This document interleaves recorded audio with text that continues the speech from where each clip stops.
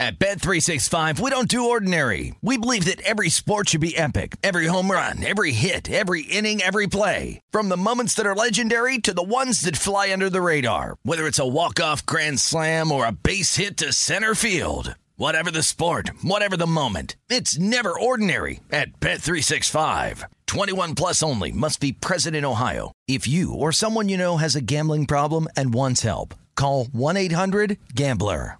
Live Nation presents Concert Week. Now through May 14th, get $25 tickets to over 5,000 shows. That's up to 75% off a summer full of your favorite artists like 21 Savage, Alanis Morissette, Cage the Elephant, Celeste Barber, Dierks Bentley, Fade, Hootie and the Blowfish, Janet Jackson, Kids Bop Kids, Meghan Trainor, Peso Pluma, Sarah McLachlan. Get tickets to more than 5,000 summer shows for just $25. Until now through May 14th. Visit LiveNation.com/Concert Week to learn more and plan your summer with Sean Paul, Sum 41, 30 Seconds to Mars, and Two Door Cinema Club. Are you still searching for your perfect place to call home? Well, now is the time to buy at Fisher Homes. If you're looking to move in before the end of 2024, May could be your last opportunity to start building your dream home and close before the year's end. If you're hoping to move in even sooner, Fisher Homes also has homes that are move-in ready and waiting for you, where you can start enjoying the benefits of homeownership even faster. Schedule your personal tour with a new home advisor today at FisherHomes.com and make this spring the season you find your perfect home sweet home.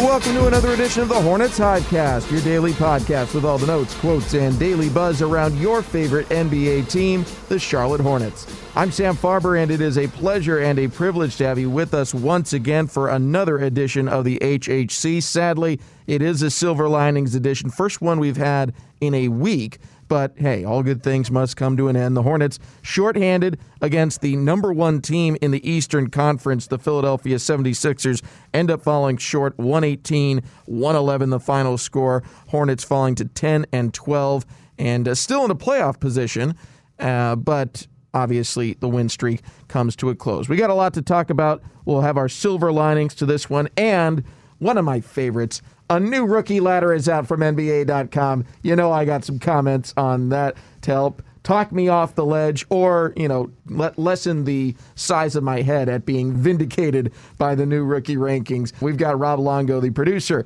for the Hornets Radio Network, here with us, making a return to the Hornets Hivecast. Rob, how you doing? Living a dream, Sam. Living a dream. Hornets fall 118-111. Initial takeaways for me for this one. This was going to be a tough matchup if the Hornets were 100% healthy.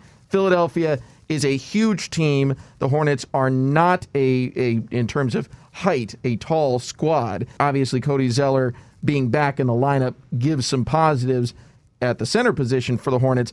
But when you look at not having P.J. Washington active for this game, not having Terry Rozier, you're down two starters, and I would argue that Washington's the more difficult one to replace than Rozier just because you're going up against the sheer size and strength on the Philadelphia roster. That was going to be a tough matchup no matter what, but without P.J., it was a very tall task. To come away with a 7-point loss, I'm not that upset. I wouldn't be either, and PJ has been playing so well lately, really. He's just been so good in that stretch 5 position that you've seen where Cody Zeller needed to take a break. So missing him really hurt, especially when Charlotte needed to go small in a couple instances to give Zeller a break, or even when Biz Biyombo came in a little bit there for a few minutes. He didn't play a ton. He ended up playing 12 minutes today. But still, you always want to have some more depth where you need it, and especially in that 4-5 spot in the lineup is where Charlotte needs it. And you mentioned the length of the 76ers. It's just insane. You got Embiid as a 7-footer. Ben Simmons is listed at 6'10". Even Tobias Harris is 6'8". And there's just not that height on Charlotte's roster. And you even have Dwight Howard that came off the bench and provided a pretty big physical presence in the middle for the 76ers last night as well. Former Hornet Dwight Howard, who, by the way, is top 15 in NBA history, the game's history in rebounds and blocks. Quite the size advantage. At one point, the Hornets were playing a lineup where Miles Bridges was the center and Caleb Martin was the power forward. And then the 3 guards out there. It's a tall task for any team to stand up to the size and strength of the 76ers, even at full strength. But the Hornets certainly were not. in last night's 118-111 loss. So I take away from it, especially with the fight that the Hornets showed coming back at the end, a lot of positives come away from it from my perspective. Let's hear from the head coach, James Borrego, his thoughts on last night's loss. Yeah, obviously the first quarter cost us. Thought we were okay the rest of the way. We dug ourselves too big of a hole there in the first quarter. We had to play perfect just to catch up. But our guys kept battling. You know, there's a number of teams that would have given in right there. And we just kept battling, got it to 7 late. Tough call there. They made some tough shots down the stretch, but that's what happens when you put yourself in that position. Look, I'll watch the first quarter again. I thought we were getting enough stops early in that quarter, and we just could not convert. You know, we could not find the bottom of the net. Guys kept battling. You got to give them credit. They're a heck of a defense. Obviously, they've given us trouble over the years defensively with their length and size. They give us nothing easy at the rim. They take away a lot of our pick and roll game, our spread game. They're a heck of a team, but we did find rhythm. I thought we found rhythm second half. We started to play a little faster and find some transition points. We started to hit some threes. That was important. So look, I saw a lot of growth throughout the game. You got to give them credit. They're a heck of a team. Going back to it, Rob, the team was playing without 2 starters. They had their lowest scoring quarter of the season in the first quarter, which had them down 17 at the end of 12 minutes. They had their lowest scoring half of the season, 42 points in the first half. And Devontae Graham, one of the starters who was available to them, had one of his weaker shooting efforts in probably a month, going 2 of 11 from deep. And yet, Devontae Graham was still a positive in the plus-minus.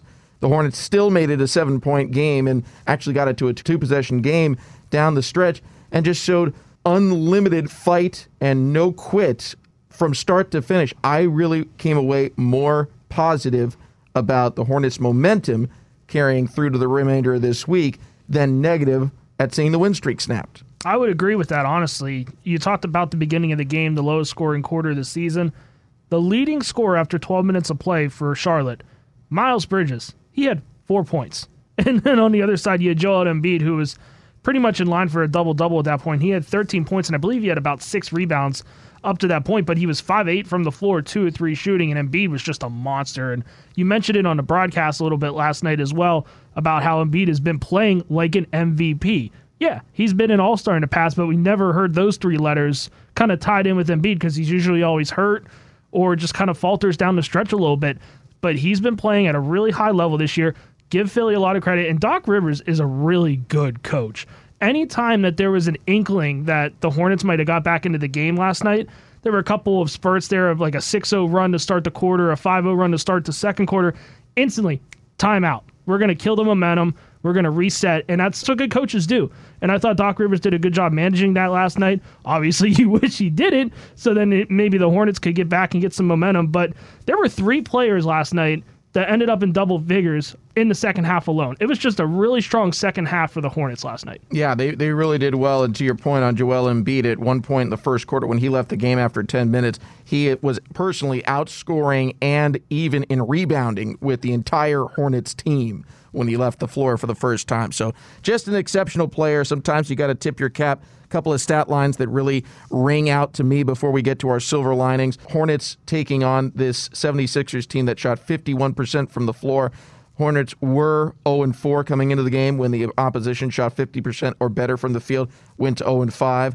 I thought the key to negating that was going to be the Hornets needed to find a way to trick the 76ers into just taking a lot of threes, and then it gets to it's a make-miss league standpoint. But Philadelphia able to do a good job in the paint. 52 points in the paint is going to make it tough to have that shooting percentage drop under 50. One thing I did like, the Hornets able to out-assist the 76ers, despite making fewer baskets and obviously being well behind. Sometimes when you fall behind in a game, guys start to play as individuals and less team basketball. That did not necessarily happen for the Hornets. 25 assists to 23. Just the 3rd time they've lost this season when being out-assisted. You know, in general, they trailed throughout this one. They were down from about 3 minutes in on and never quit, as JB likes to say, never dropped the sword.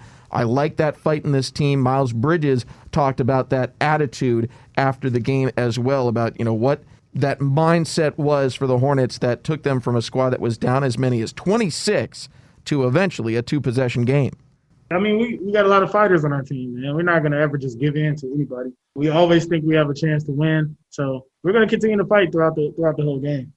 Miles Bridges had some big moments. We're going to get into them in our Silver Linings segment. That is coming up next here on the Hornets Hivecast. And we want to invite you to tune in tomorrow and watch the Hornets as they take on the Utah Jazz. You can watch the game on Fox Sports Southeast as well as the Fox Sports Go app. Or, of course, you can listen on WFNZ and the Hornets mobile app. 3 seconds left on the shot clock. A rim run. It's blocked. Gordon Hayward goes out to ball. Leaves it for Miles Bridges with the windmill slam. Oh, my goodness. What a fast break there. Miles Bridges into double figures, has 11. Hornets fall, but some big highlights. I don't know for sure. I didn't see SportsCenter, so I don't know where it registered in the top 10 or the NBA's top 10 for the night. But I feel like that windmill is easily in the top 5. Sam Farber, Rob Longo, here with you on the Hornets Hivecast. It's time for Silver Linings from last night's 118-111 loss to the Philadelphia 76ers. And as much of a positive as I thought seeing Miles Bridges in a starting role and, do some nice things out there on the floor, 7-11 shooting overall, 2 for 5 from 3, had 8 rebounds. I put that silver lining under LaMelo Ball for me. As a starter, he had 22 points, 7 rebounds, 3 assists, a good game. The 6 turnovers kind of clouds it a little bit. But what I really loved is there was 0 quit. With about 30 seconds left in the game, it's basically over, okay? Philadelphia's got enough of a lead that there's not really going to be a comeback. Joel Embiid starts dribbling the ball up. He thinks he's just going to, hang on to it, dribble out 20 seconds, and that's going to be that. LaMelo Ball comes in from behind, picks his pocket, slaps the ball away to Cody Zeller. Cody gives it right back to the rookie. He comes up to the three-point arc and knocks one down.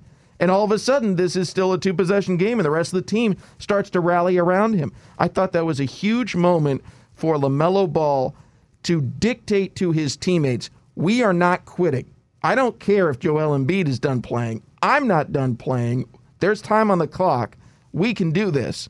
And even though it didn't work and was unlikely to work from the get-go, I love the attitude. I love the mindset from LaMelo Ball. And a lot of times when you come to this league as a rookie, and especially as a teenager, you kind of got to learn those kind of things. You got to learn to play with some effort because a lot of these top players, they're the best at whatever league they're coming from or whatever college team they're coming from.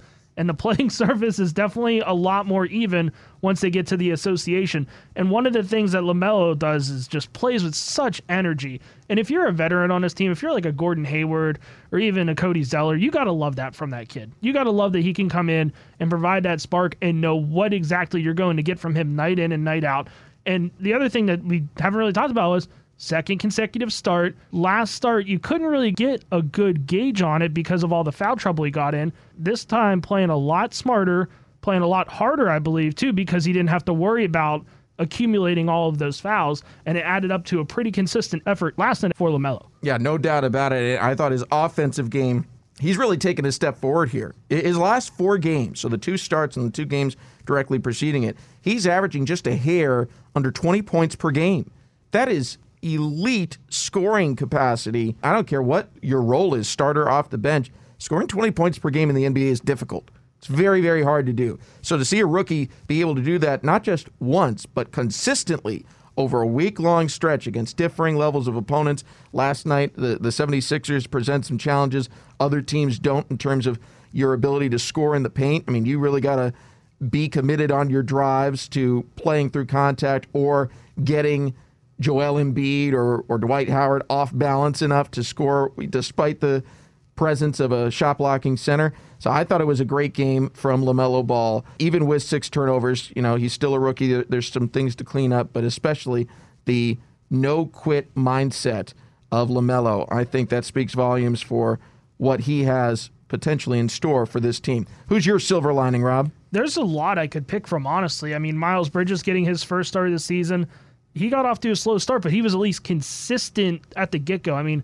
nobody really had a lot of points in the first quarter. They only had 13, but Miles had 4 of them. And then he was able to build on that. He picked up 7 points in the second quarter and just kind of was able to keep the team at least afloat in a sense. So I think Miles coming into that starting role, he seemed pretty comfortable, hearing him after postgame and stuff like that too. He seemed like he was in a comfortable spot. I mean, it's been almost a year since he started a game, and usually sometimes when you go to the bench. You're used to just coming off the bench. You're not used to being out there with quartet of starters. But I also like Gordon Hayward too, because Gordon got off to a really rough start. I think at one point in the beginning of the game, he was 1 for 7 shooting, and he just kind of stuck with it. He finishes with 22 points. That was tied with a team high with LaMelo Ball. So Gordon, it's just one of those things now where it's almost expected of him, because, I mean, his average is right around 22, 23, 24 points now through the season, but he's just been playing at such a high level that we kind of forget about that, and we, in a sense, don't get to appreciate what he's doing.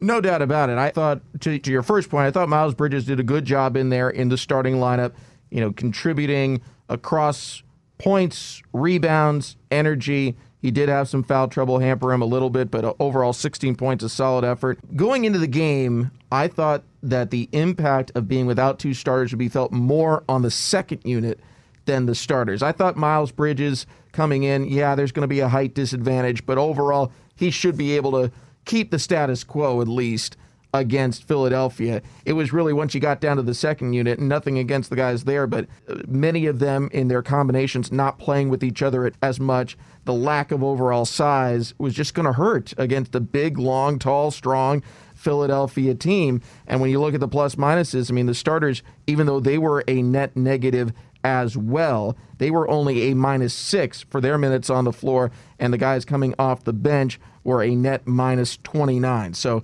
again, I think that ended up proving itself out, but that's neither here nor there. I do agree with you on Gordon Hayward.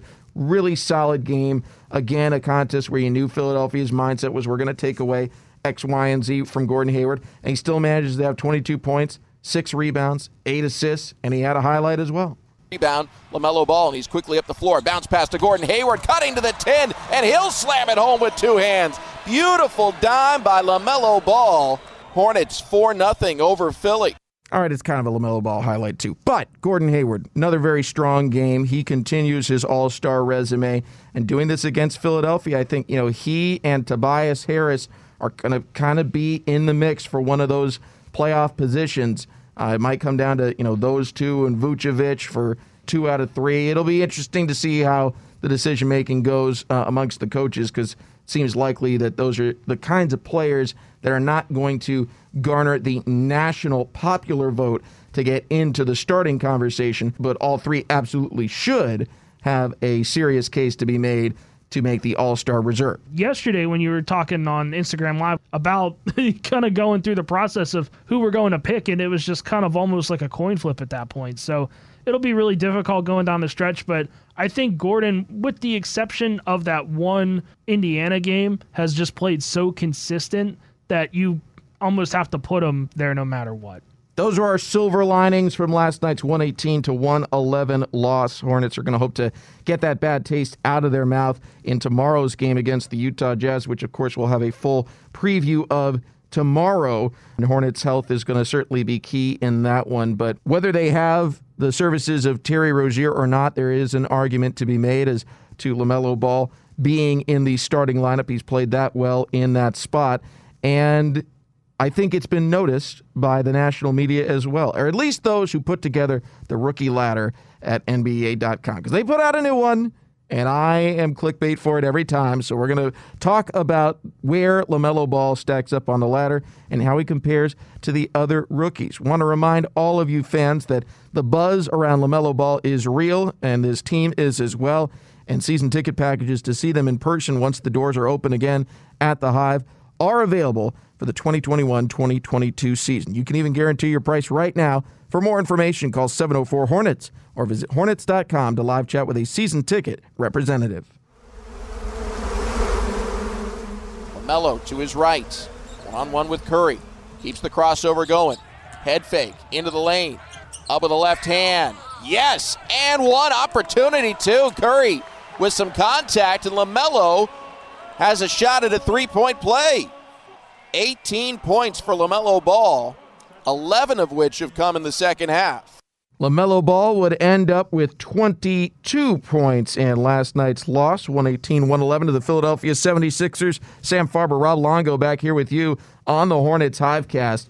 And we're going to talk LaMelo because, Rob, you've learned this about me in your short time here with the Hornets. If they put out a all-star team rankings or list or a rookie ladder rankings or list, I will immediately want to talk about it. So there's a new one from NBA.com, and we're going to break it down. Last time around that they put one of these out, they dropped LaMelo from number 1 to number 2. I have no vested interest. There's no bonus to my contract or anything if the Hornets get, plus or minus or whatever. I just simply believe that LaMelo Ball has played as the top rookie in the NBA, and I am dumbfounded when it is not universally recognized. Not to besmirch the other rookies out there. James Wiseman was having a solid season. He is certainly going to be in the conversation. But when you looked at him statistically next to LaMelo Ball when they were adjusted in the ladder, I just didn't see enough there to justify dropping LaMelo to 2 and putting Wiseman to 1, especially considering he had been dropped from the starting lineup, I think, hours before that list had been put out. But things have been changed. LaMelo is now at number 1 again. Tyrese Halliburton is number 2. Wiseman in at 3. Edwards, the number 1 overall pick, at 4. And Emmanuel Quickley from the New York Knicks is currently 5. Rob, your thoughts on the new rookie ladder? So I'm going to play a little game with you here. Okay. I'm going to throw some numbers out. I'm not going to tell you who they are. So player number 1, 10.7 points per game, 3.8 rebounds per game, 5.4 assists per game. Okay. Player number 2, 12.2 points per game, 5.9 rebounds per game, 6.1 assists per game. Player number 3, 12.2 points per game, 6.1 rebounds per game, 0.7 assists per game. Who do you like numbers-wise there? I would say number 2.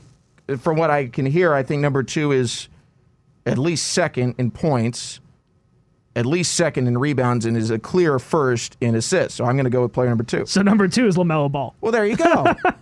Tyrese Halliburton was the first player I gave you, and then James Wiseman was the third player I gave you. And all 3 of these guys are going to be starters in the NBA for a long, long time. This is not a knock against them. I believe Rookie of the Year is supposed to be rewarding who is statistically the best and who's having the best impact on their team. And I just don't think there is a question at this stage that LaMelo Ball meets that criteria. I mean, Tyrese Halliburton has a very good year for Sacramento.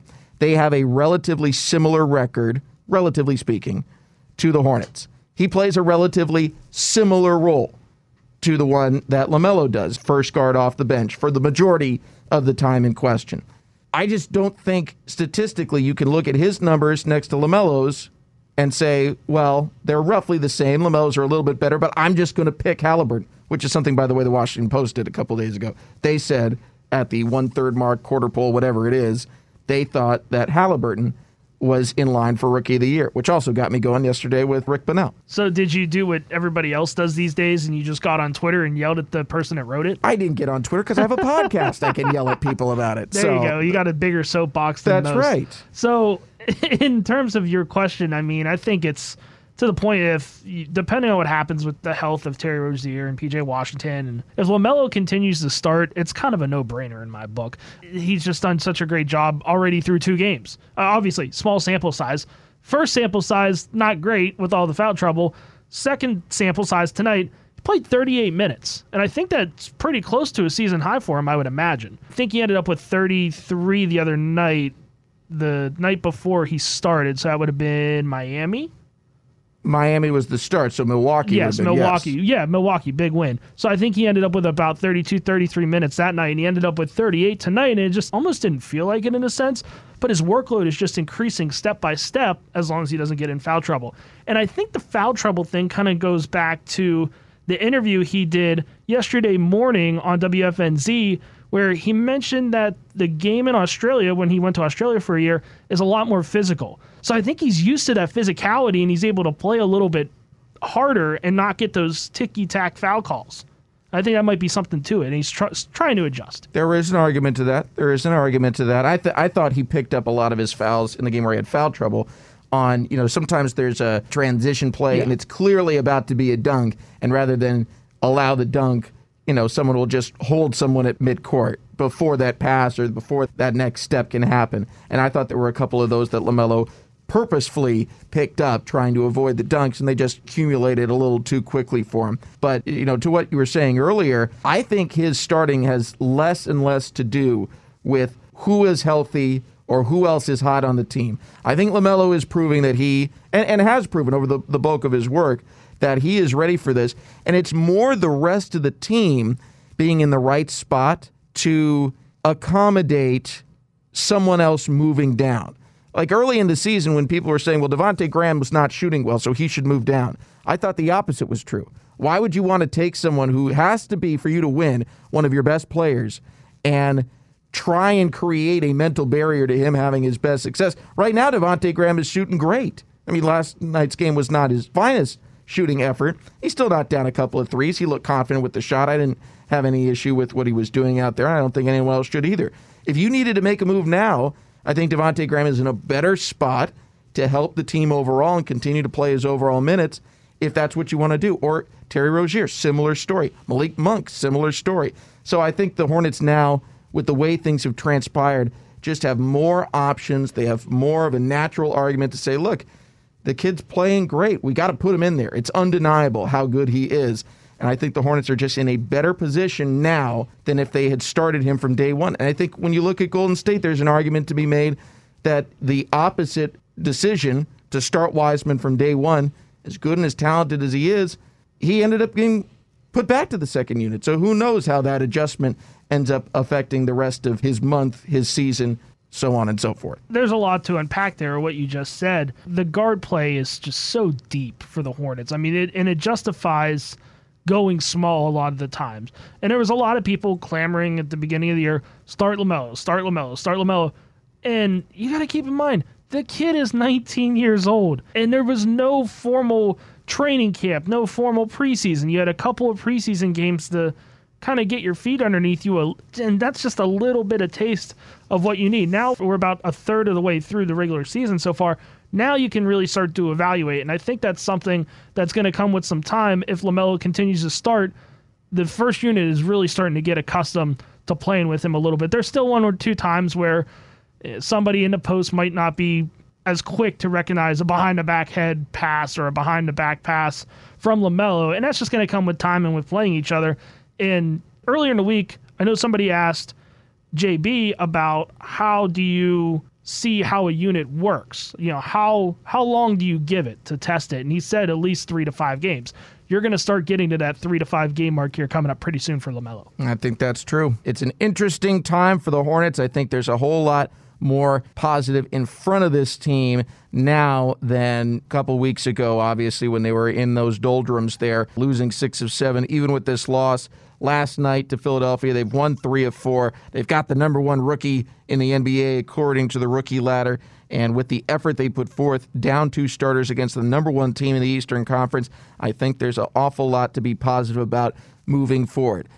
Next up for the Hornets is going to be the Utah Jazz. It is certainly going to be a tough matchup because Utah is, without a doubt, one of the best teams in the NBA. They ripped off 11 wins in a row at one point. We will have a full preview of that game tomorrow on the Hornets Hivecast. I want to say thank you to Rob Longo, our producer, for joining me here today, and most of all to all of you for tuning in as well. We'll invite you back tomorrow when we preview the matchup with the Utah Jazz. And I don't know, if another rookie ladder or all-star ballot thing gets put out, I'll probably complain about that as well. Till then, for everyone here with the Hornets, I'm Sam Farber saying it's been a pleasure and a privilege having you with us, and we'll talk to you again tomorrow right here on the Hornets Hivecast.